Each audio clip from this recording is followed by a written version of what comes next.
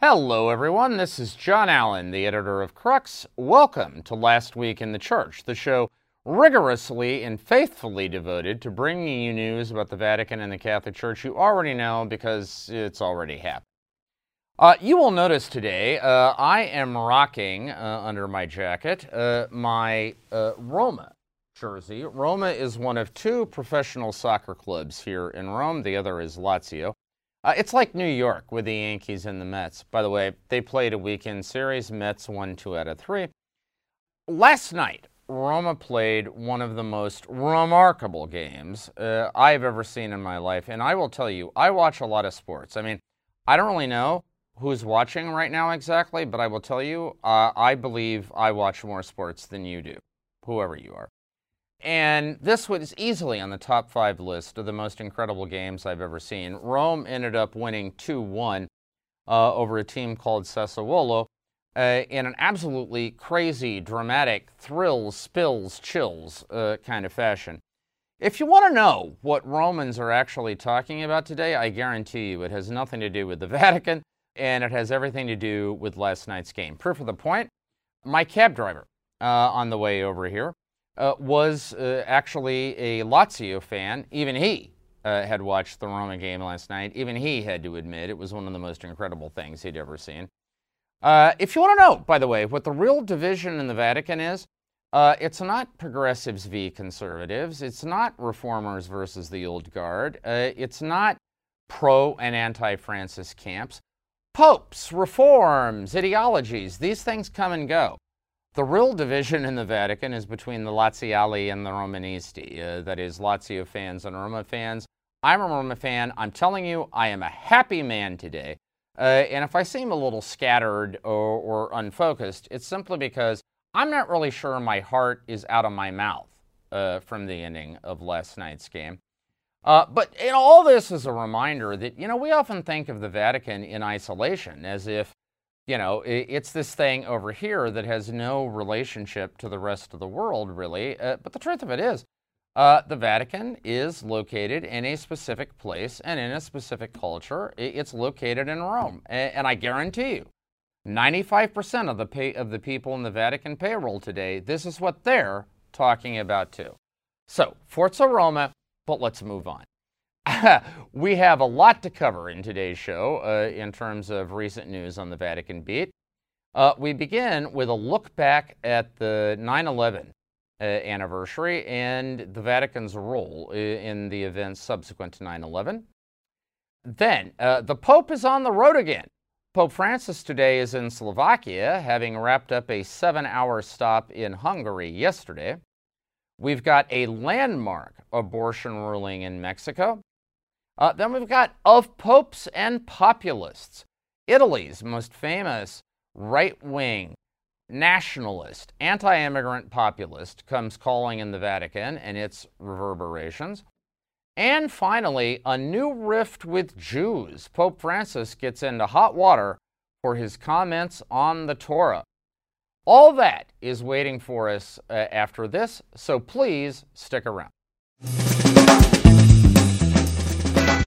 All right, we begin this week with a look back at 9/11, the 20th anniversary. Now, of course, 9/11 is one of those milestone events in world history that just completely rewrote the history of our time. I mean, I'm old enough to remember what it used to be like to board airplanes before 9/11. We're in a different world today. 9/11 left not just Americans, but the whole world feeling less safe, more vulnerable, more scared. And, of course, the Vatican was as much of a participant in those dynamics as anyone else. But the Vatican did not mark the 9/11 anniversary in any particular way. Of course, this 9/11 anniversary is unique because it comes hard on the heels of the American withdrawal from Afghanistan. The war in Afghanistan, upon which the United States is estimated to have lavished more than $2 trillion over the course of the last 20 years, was, of course, one of the two great military campaigns to ensue from the terrorist attacks on that date. Afghanistan, the other, of course, was Iraq. In both cases, U.S.-led interventions. In the first case, an intervention that broadly enjoyed overwhelming global support, at least at the beginning. The other, much less so, far more controversial at the time. What is worth remembering, perhaps, on this anniversary is that there really was only one major Western institution that was critical of both, and not simply in the aftermath, but at the time. And it was the Vatican, under St. John Paul II. In the run-up to the Afghanistan war, the invasion in Afghanistan that followed 9/11, John Paul II, 9 days after 9/11, visited the nation of Kazakhstan, which is in the region. While there, he publicly said that he prayed with all his heart that the world would remain in peace, seen as a clear anti-war gesture. His aides put out statements saying that it is legitimate to use force to protect a country from terrorism, but to do so, you can't attack an entire nation. You have to pursue the terrorists themselves and hold them accountable. In other words, it has to be a police, not a military action. A couple months later, as the Afghanistan campaign was in full flower, John Paul issued his message for the World Day of Peace, in which he said that no strike against terrorism will ever be successful if it relies entirely on military measures. It also has to address the resentments, the grievances that are at the root of much terrorist action. And so it was clearly a yellow light at best to Afghanistan. On Iraq, it was a clear red light. John Paul and his team were opposed from the very beginning. John Paul even dispatched an envoy, former Vatican ambassador to the United States, Cardinal Pio Laghi, to the Bush White House to try to persuade them to stand down. Of course, in the end, it wasn't successful. Now, I mention all of this because often when it comes to Vatican diplomacy, it gets written off as a kind of peacenik, pie-in-the-sky operation. But the truth of it is, what 20 years of experience since 9/11 tell us, that if anyone saw clearly what the consequences of these military interventions would be, it wasn't the United States, it wasn't most Western powers, but it was the Vatican. And that might be an invitation that the next time the Vatican tries to ring the bell in terms of world attention, warning that way madness lies, maybe it's worth giving a listen. All right, Pope Francis on the road. Pope Francis today is in Slovakia for a 2.5-day state visit. He'll be there all day today, all day tomorrow, and then come back to Rome on Wednesday. This comes on the heels of a 7-hour stop in Hungary to celebrate the closing Mass of an International Eucharistic Congress being held in Budapest. Now, between the two stops, that is Hungary and Slovakia, news interest was concentrated largely on Hungary because in Hungary, Pope Francis had to have a tete-a-tete with one of the European political leaders today that, to be quite honest, with whom he has the least in common. That's Prime Minister Viktor Orban of Hungary, who is a hard-right, nationalist, anti-immigrant, and some would say authoritarian leader. And of course, these are all things Pope Francis legendarily doesn't like.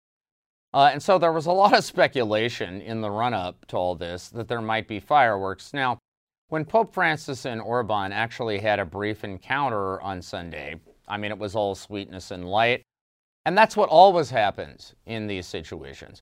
I mean, the prime minister or president of a country welcoming the Pope doesn't want to get into a fight with the Pope. He wants everything to go well. Popes don't want to embarrass their host. So everybody kind of papers over their differences, right, and makes it look good.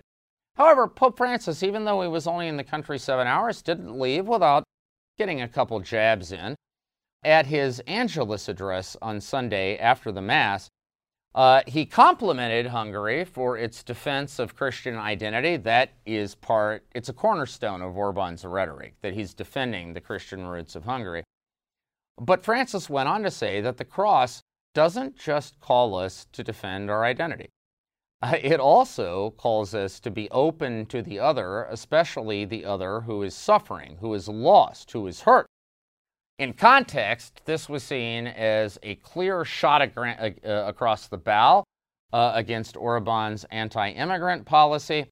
And, we'll see what the aftermath of the trip may be in terms of where the Hungarian church goes. In Slovakia, he's cheek by jowl with a regime he finds much more congenial. The president of Slovakia is somebody he likes. She is pro-immigrant, she's pro-environment, anti-climate change, pro-social justice, the kind of center-left leader with whom Francis has a basic kismet. And the expectation there is that it will be a much more congenial stop. Francis is also going to meet with representatives of the Roma community in Europe, that is popularly known as Gypsies, who are often mistreated. Slovakia is a country that doesn't normally get much love. It's kind of the periphery. And the Romas in Europe are kind of the periphery. So Slovakia is a trip right up the Pope's wheelhouse. And expectations are that it's going to be a kind of vintage Francis voyage. All right, we shift gears from Europe to the New World. In Mexico last week, there was a stunning and landmark ruling from the country's Supreme Court. It came in a case from rural northern Mexico in which one of the Mexican states had adopted a law that basically banned abortion in almost every instance. Now, it was no surprise that the Supreme Court took up the case, and no surprise that it struck down that law. What was more surprising was what the Supreme Court appended to its ruling, which was a finding that virtually any ban on abortion is a violation of the Mexican Constitution. Now, while that doesn't have the effect of immediately legalizing abortion in Mexico, it does have the effect of basically decriminalizing it. Because Supreme Court rulings in Mexico, like in the United States, are binding on lower courts. Lower courts are now bound to find that anyone who suffered criminal sanctions because they participated in an abortion, whether it's the woman having the abortion or the doctor who performed it, the nurses who assisted in it, the anesthesiologist, the clerk who processed the payments, whoever, anybody who is faced with criminal sanctions essentially has to be acquitted because those sanctions violate the national constitution.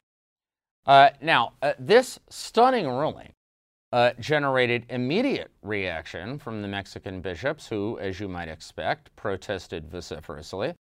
It also generated strong reaction from U.S. bishops, especially those bishops on the border, who worry that this ruling may have consequences for their own backyards. And let us remember that Mexico is the second most populous Catholic nation in the world, after Brazil. I mean, Mexico's, like, what they always say about it in the Vatican is Mexico sempre fidele, Mexico always faithful. It's considered a bedrock of Catholicism in Latin America and all across the world. I mean, if all the Mexican missionaries in the U.S. had to go home tomorrow, what, a quarter of parishes in the United States would have to go, if not shut out the lights, they would have to go on a reduced schedule because they would be hurting.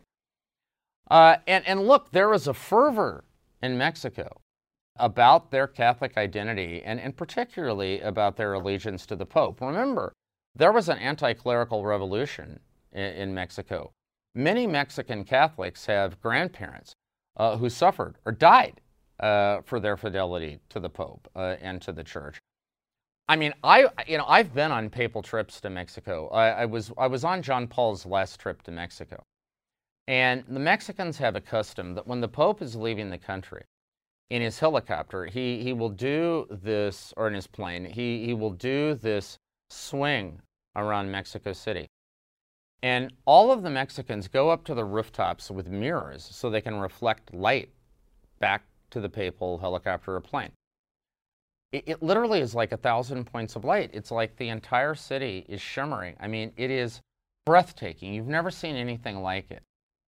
And it is a symbol to the Mexicans of their attachment to the faith. So this trauma in Mexico, this new rift in terms of abortion policy is not just going to affect the Mexicans, it will affect the global church. And therefore, it is eminently worthy of our attention. All right, of popes and populists. We already talked about Viktor Orban in this show, but perhaps even more notorious, even more, celebrated than Orban, is an Italian populist politician by the name of Matteo Salvini. Now, Salvini is the head of a political party here known as La Lega, or the League. It used to be called the Northern League, but that's back when the party's main issue was northern Italy seceding from the rest of the country. When Salvini took over, he realized that probably wasn't a recipe for getting many votes in the center and south of the country. So he kind of rebranded the whole thing, made it the League instead of the Northern League, and made their signature issue immigration, not secession. Now, immigration is an issue with national appeal in Italy like everywhere else. And so Salvini has made a career out of it for himself, out of running on a largely anti-immigrant platform. Right now, he is facing a criminal trial in Sicily for something that happened while he was the Interior Minister of Italy in 2019. He denied a ship run by an NGO called Open Arms permission to dock in Sicily, which meant that some 300 migrants and refugees had to spend weeks on the open seas. Many of them got sick. Some of them actually died because they jumped overboard in a desperate effort to swim to shore. He's now being charged with kidnapping as a violation of international law, so he's trying to fight that off. At the same time, Salvini is also a cultural conservative. He likes to bill himself as a kind of fervent traditionalist Catholic, even though he is twice divorced and thrice married, and by his own admission, only goes to church for weddings and baptisms. Nonetheless, he likes to be photographed carrying a Bible around and brandishing his rosary of the Madonna of Medjugorje. And he's always been hot for being legitimized by the Vatican. Yet, lo these many years that he's been active in political life, he has never been given a Vatican meeting until this past week, when British Archbishop Paul Gallagher, who is the Vatican's Secretary for Relations with States, basically in charge of its diplomatic operation, sat down with Salvini ostensibly to address the situation in Afghanistan and Italy's efforts to resettle Afghan refugees, but billed by Salvini as a much more wide-ranging conversation. Now, what all this calls to mind is a basic truth about Vatican diplomacy, which drives some people crazy. But you know what? Complaining about it is like complaining about winter. Whether you like it or not, it's just a fact of life, which is Vatican diplomats will talk to anyone. The operating principle of Vatican diplomacy is that it's always better to be in conversation than not to be. And even when people criticize, oh no, you're legitimizing something that's morally reprehensible. You're giving legs to people who are hostile to you. Why are you doing all of that? Vatican diplomats will answer that it's better to have some relationship than no relationship, and perhaps especially with people who don't like you. Now, as I say, you can like that, you can applaud it, you can rue it, you can lament it. Doesn't matter. It's just how they roll, and the Salvini meeting is the latest confirmation of it. Finally, the Pope and Jews. So Pope Francis, from the beginning, has been a pope of interfaith dialogue. He's tried to reach out to all the major world religions, including Jews. It's well known that one of his best friends in Buenos Aires was a Jewish rabbi, Abraham Skorka, with whom he did a book while he was the Cardinal Archbishop of Buenos Aires. Since becoming Pope, he's reached out to Jews in various ways. However, the Catholic-Jewish relationship is ever a sensitive one, and we are living through a new cycle of heartache in that relationship. All this related to some comments Pope Francis made on August 11th during his general audience when he referred to the Jewish Torah and saying that the Torah does not give life. Life has to be found in Jesus Christ, and that was the experience of the early Christian church. Now, that has ticked off many Jewish leaders, influential rabbis in Israel, in the United States, and in Italy, have all complained that this was a diss to the Jewish Torah, and that it revives the teaching of contempt, which historically fueled Christian anti-Semitism and helped pave the way for the Holocaust. Now, Pope Francis's top official for relations with Jews, Swiss Cardinal Kurt Koch, has tried to put the fires out. He sent letters to the rabbis who complained, saying, look, Pope Francis was not talking about contemporary Judaism. He was not talking about the Torah today. He was talking about the situation of St. Paul in the early Christian church, and he meant no disrespect, and obviously he has this great track record of outreach to Judaism. Remains to be seen whether those Jewish leaders are going to buy it, but it is a reminder that popes, like ordinary pastors everywhere, often face this dilemma of how do you talk about Judaism, with the religion with which Christianity has this genetic bond. I mean, do you use the language of the early church, which is traditional Christian language, but which also rubs many Jews today the wrong way? Or do you try to be more sensitive at the expense of maybe, avoiding some of the hard phraseology and hard rhetoric of early Christianity? It's a standing dilemma. Francis is hardly the first pope to face it, but he is the pope today who has to deal with its aftermath. All right, that's our show for this week. You can find full coverage of all these stories on the Crux site. That is cruxnow.com, cruxnow.com. We will be here next Monday. In the meantime, have a fantastic and blessed week. Stay safe, stay healthy, and I will leave you with this thought. Forza Roma, Sempre Magica. And I promise you, they were last night. See you soon.